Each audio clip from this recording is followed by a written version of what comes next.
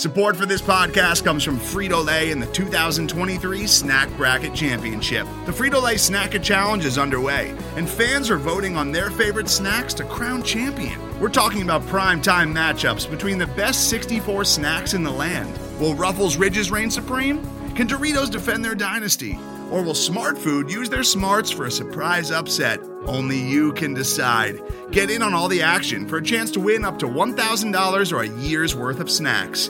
Let your snacks be heard. Just go to fritolaysnacket.sbnation.com to vote and enter for a chance to win. No purchase necessary. Sweepstakes ends April 3rd, 2023. Void where prohibited. Year's worth of snacks awarded in the form of 52 coupons, each good for one bag of chips. See official rules at fritolaysnacket.sbnation.com.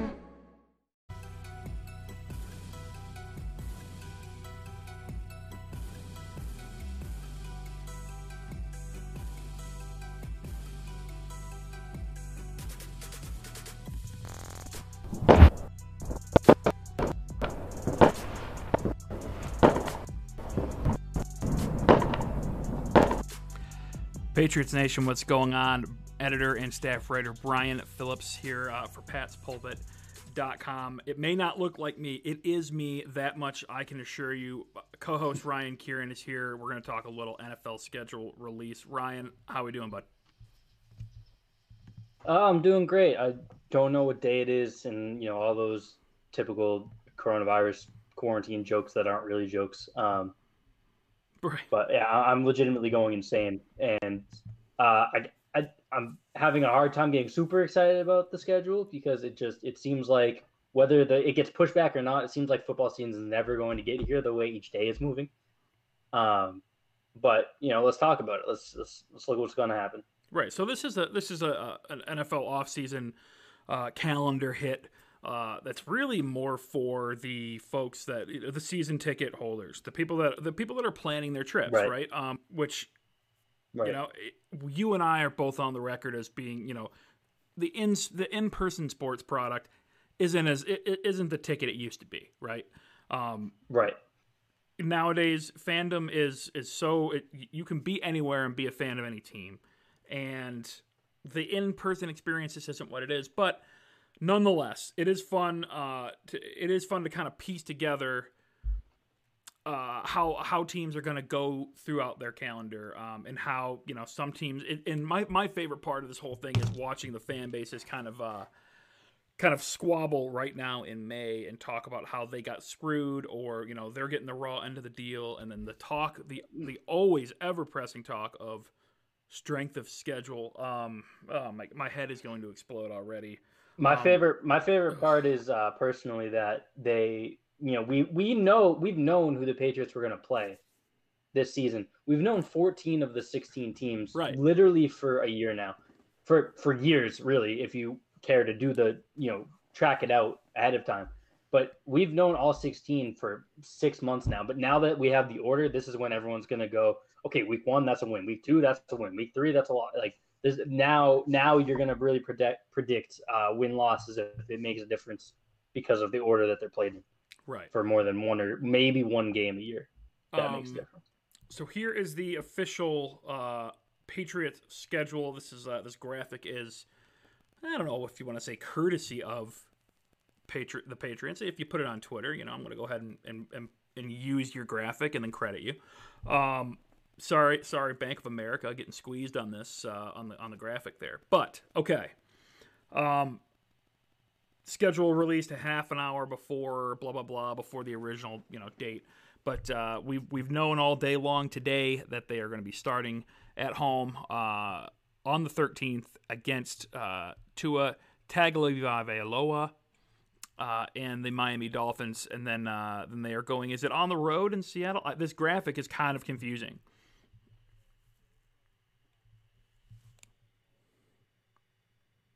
This graphic is a perfect example of graphic design as my passion guy. Because there's a lot going on, and if you guys are watching on YouTube here, we've got our ticker going, we've got our Pat's Pulpit logo, our normal stuff. So there's a lot of colorful information coming at you. Bottom line, Ryan, you touched on it. We've known who these opponents are going to be.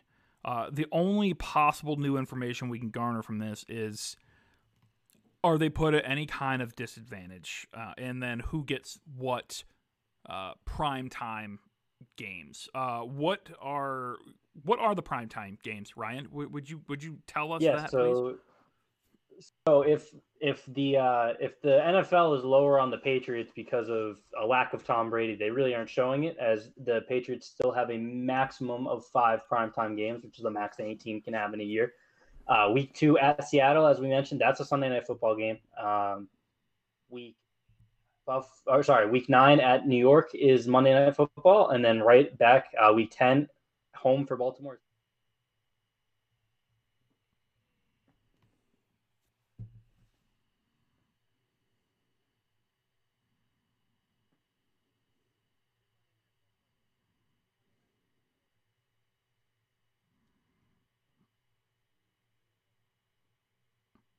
If I'm looking at this graphic correctly, this is okay. I'm seeing it. The gray is on the road.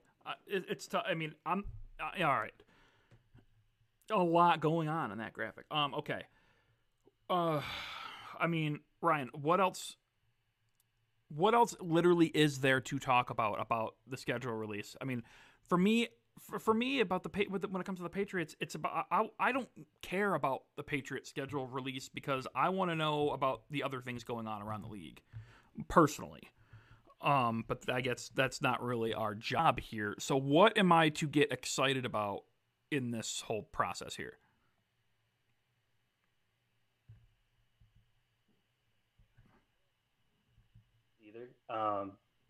But as I'm looking at it, this really isn't kind of an ideal schedule. We had talked about it pre-draft on the pod about how their strength of schedule is difficult, but it's really not as hard as it's been going around the past couple of days. They have the hard strength of schedule based on last year's win, opponent win percentage. I think a lot of the which is bogus, right? But it's bogus just on its premise, and they're a good example of it because a lot of teams that they're playing that are contributing to that, I think, got worse this year. I don't think Seattle's a better team than they were last year. I don't think San Francisco's a better team than they were last year. I think the Rams are significantly worse than they were last year, as are the Chargers.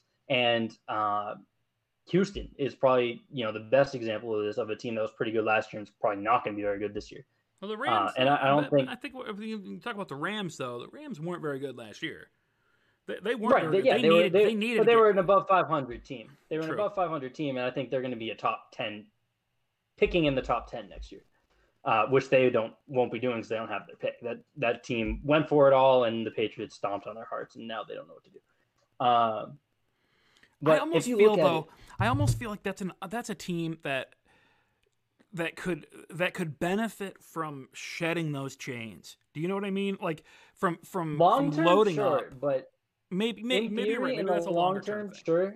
But they're also they got worse this year because they had to shed contracts where they didn't really free up cap money, and they don't have replacements for. Like Todd Gurley's whatever, he's a running back. Brandon Cooks, I know you're not as high on Brandon Cooks as I am, right? That still hurts that offense. They don't have a replacement there. There's some defensive moves that they made that I can't think. They lost Eric Weddle. They do still have Bobby Woods. They have Cooper Kupp for this year. He's probably going to be gone next year. Hello, New England. Sure. If you have Bobby Woods, you're fine. Bob Woods is the man. I love Robert Woods. I do. I love me some Rob Woods too. But so just getting back to the Patriots schedule, the strength of schedule isn't as bad as people make it out to be. But I think for someone who just said that the weeks really don't make too much of a difference, I do think this is a less than ideal schedule for the Patriots. So I'm gonna go week by week real quick. So they start.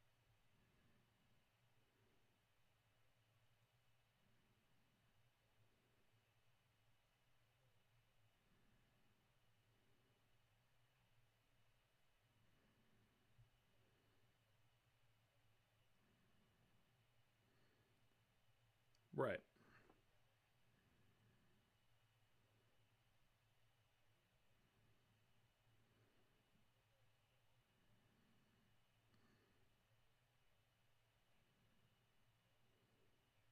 That's not too bad. That's not bad. But when you get Denver at home and then you get San Francisco at home, it's nice to not have to go out there.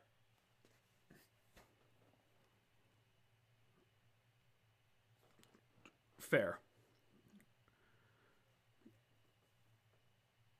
True, but that's what you're going to get when you have a West East year.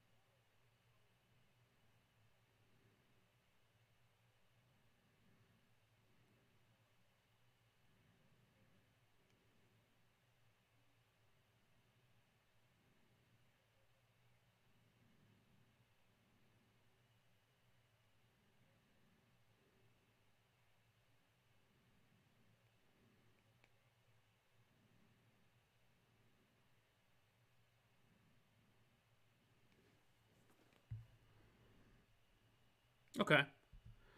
So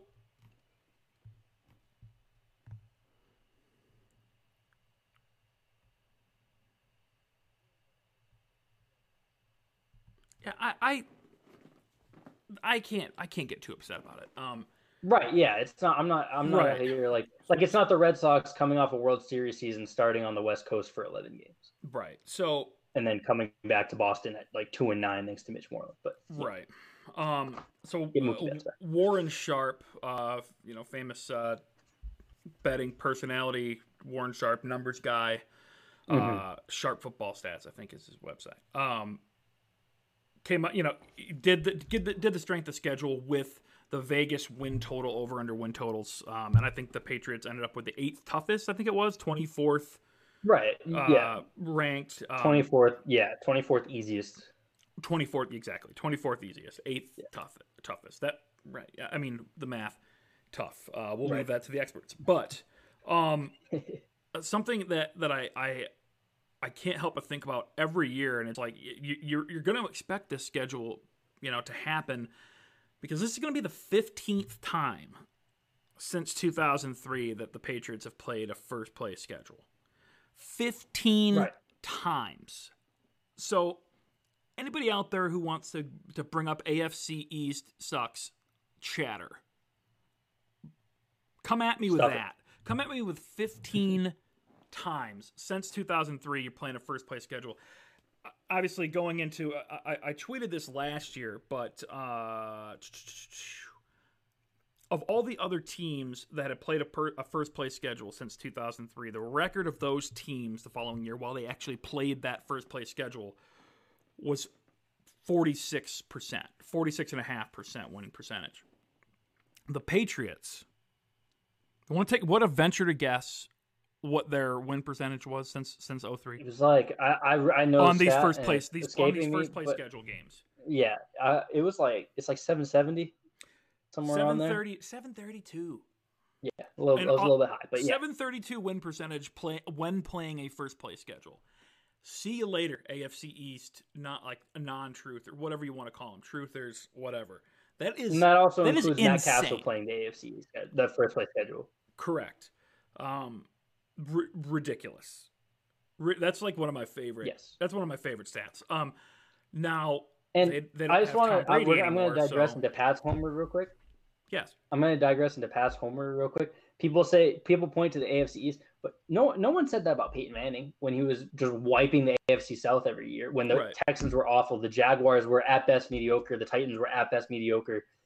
They were basically the same divisions for the entirety of Peyton Manning's career and the entirety of Tom Brady's career. They were both like equally bad, and the AFC on a whole has just typically been outside of that top 2 to 3, if you include the Steelers, has just been Peyton Manning, Brady, and then the Steelers.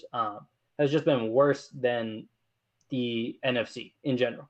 Right. Like you have those top three or so teams, 4 once you include. get an expansion team gifted to him. Like, here, play this expansion team 2 times a year. Right. So that is really more to do with why the Patriots schedule has trended to the easy side. Is just that the AFC in general sucks, and you're playing 12 AFC teams a year, not just the AFC.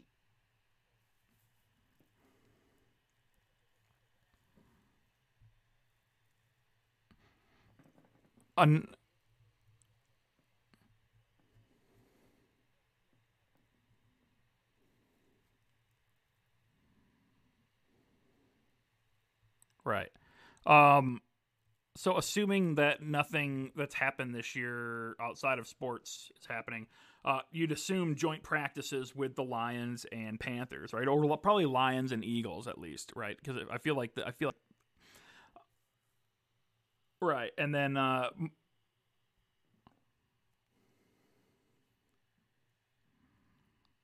right. So like, my big question when I see the preseason schedule is, does Jarrett Stidham play the first 3 quarters of the Giants game or just the first half? Right. And does it matter? Or do they save Brian Hoyer?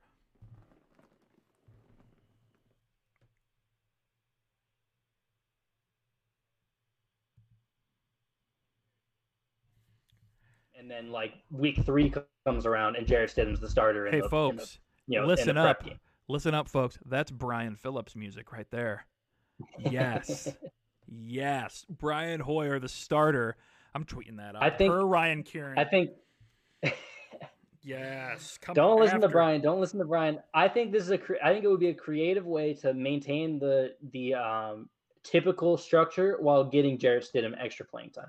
If Brian Hoyer was the starter the first 2 games, played a quarter and a half or something and came out, and then week 3, Jarrett Stidham took over as the starter, you're essentially getting him week 3 reps for 3 weeks.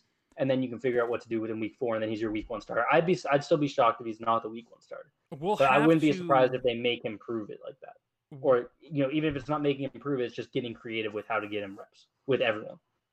They would have to unplug all of the electricity powering Boston radio stations. If Brian Hoyer starts week 1 preseason, or if he get hurt. If your plan goes and they want to try to get Stidham those extra reps and extra game reps, because he doesn't have any game reps in the regular season, so you need to kind of do what you can. Except for the one time where he turned a blowout into getting benched because Tom Brady had to come back out. Exactly. If he got hurt in the preseason and Brian Hoyer was your starter, and like we never really got to see what Stidham can do, I wonder how Stidham would go down in Patriots fans' minds, having never taken the field, but having this surge of momentum in the fan base. Like the fan base thinks that he is truly the future, and there's been there's no sign that they think he's the guy beyond 2020. That's just not there. And if he got hurt in this preseason and Brian Hoyer was the starter, it would be, God, what can you imagine if the Patriots had Jarrett Stidham? Let me ask you something. So we are both consensus as from what we've seen and what we expect lower on Jarrett Stidham than the rest of the fan base for the most part. What is your high end? I don't know. Is that fair to say though? Like, cause we both agree on his skill set. Like, we both love his mobility. We both love his accuracy. Mm-hmm. We both have questions about his processing. We both have questions about his ability to handle pressure, and we have and literally nobody knows how he's going to handle NFL regular season defenses on a week-to-week basis. So right, but I think a lot of the fan base is ready to bypass all that and just assume he's going to get better on the fly, and we are not, which would make us rational. But it still makes us lower than the rest of the fan base. So what is your high end? I don't mean this year. I don't mean this year, but just in general. If the Jarrett Stidham project goes perfectly, what do you think his high end outcome is? I think if he goes perfectly, Kirk Cousins.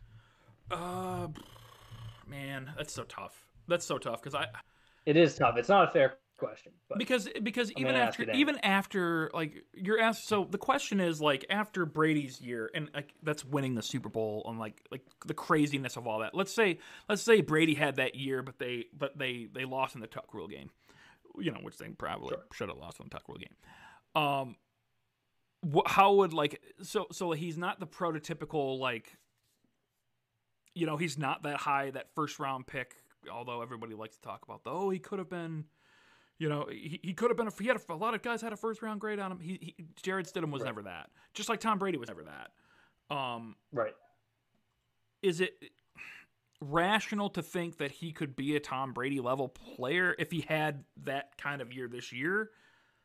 Probably still no, right? Right. So I think, and you're attacking this better than I even intended, but I think that if the Jarrett Stidham project, not just this year but his career, goes perfectly, I think you're looking at a top 10 QB at least. Pushing that top 5, probably not elite, but pushing. If it goes perfectly, again, everything works out for Jarrett Stidham, you're probably looking at like a top 5 to 7 quarterback, just because he has that type of physical gifts. And going perfectly would assume that the mental side of the game catches up with him. And that's why I'm still comfortable saying, let's see how this goes. I think that I'm not ready to write off Jarrett Stidham, and I think a lot of people have interpreted that from us, from our reactions on it. And I just want to put that out there. That's not. I think if Jarrett Stidham goes perfectly well, he can be the future that wins you a Super Bowl. Not is your quarterback for a Super Bowl team can go win you a Super Bowl. So let me make this comment. I think what I think you're saying is that he could be Tony Romo. Yeah, he can be Tony Romo, exactly. And people aren't going to like that because Tony Romo didn't. Tony Romo was success, was awesome. Which was not his fault. Tony Romo is my dude. Don't make me go down a Tony Romo rabbit hole. I tweeted out a couple weeks ago when the Joe Burrow Tony Romo comparisons were coming out.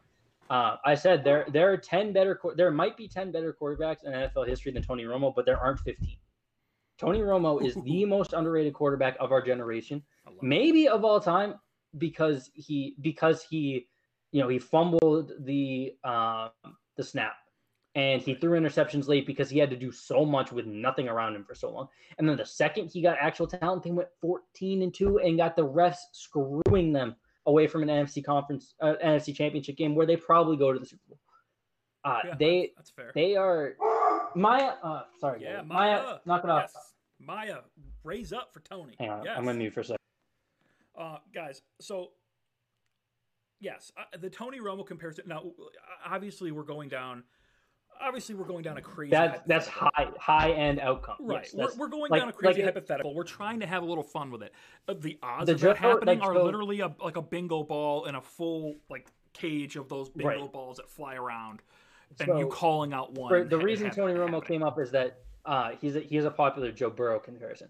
I would say that's like a rosy outcome Joe Burrow, but that's within his reasonable range of outcomes, is to be Tony Romo.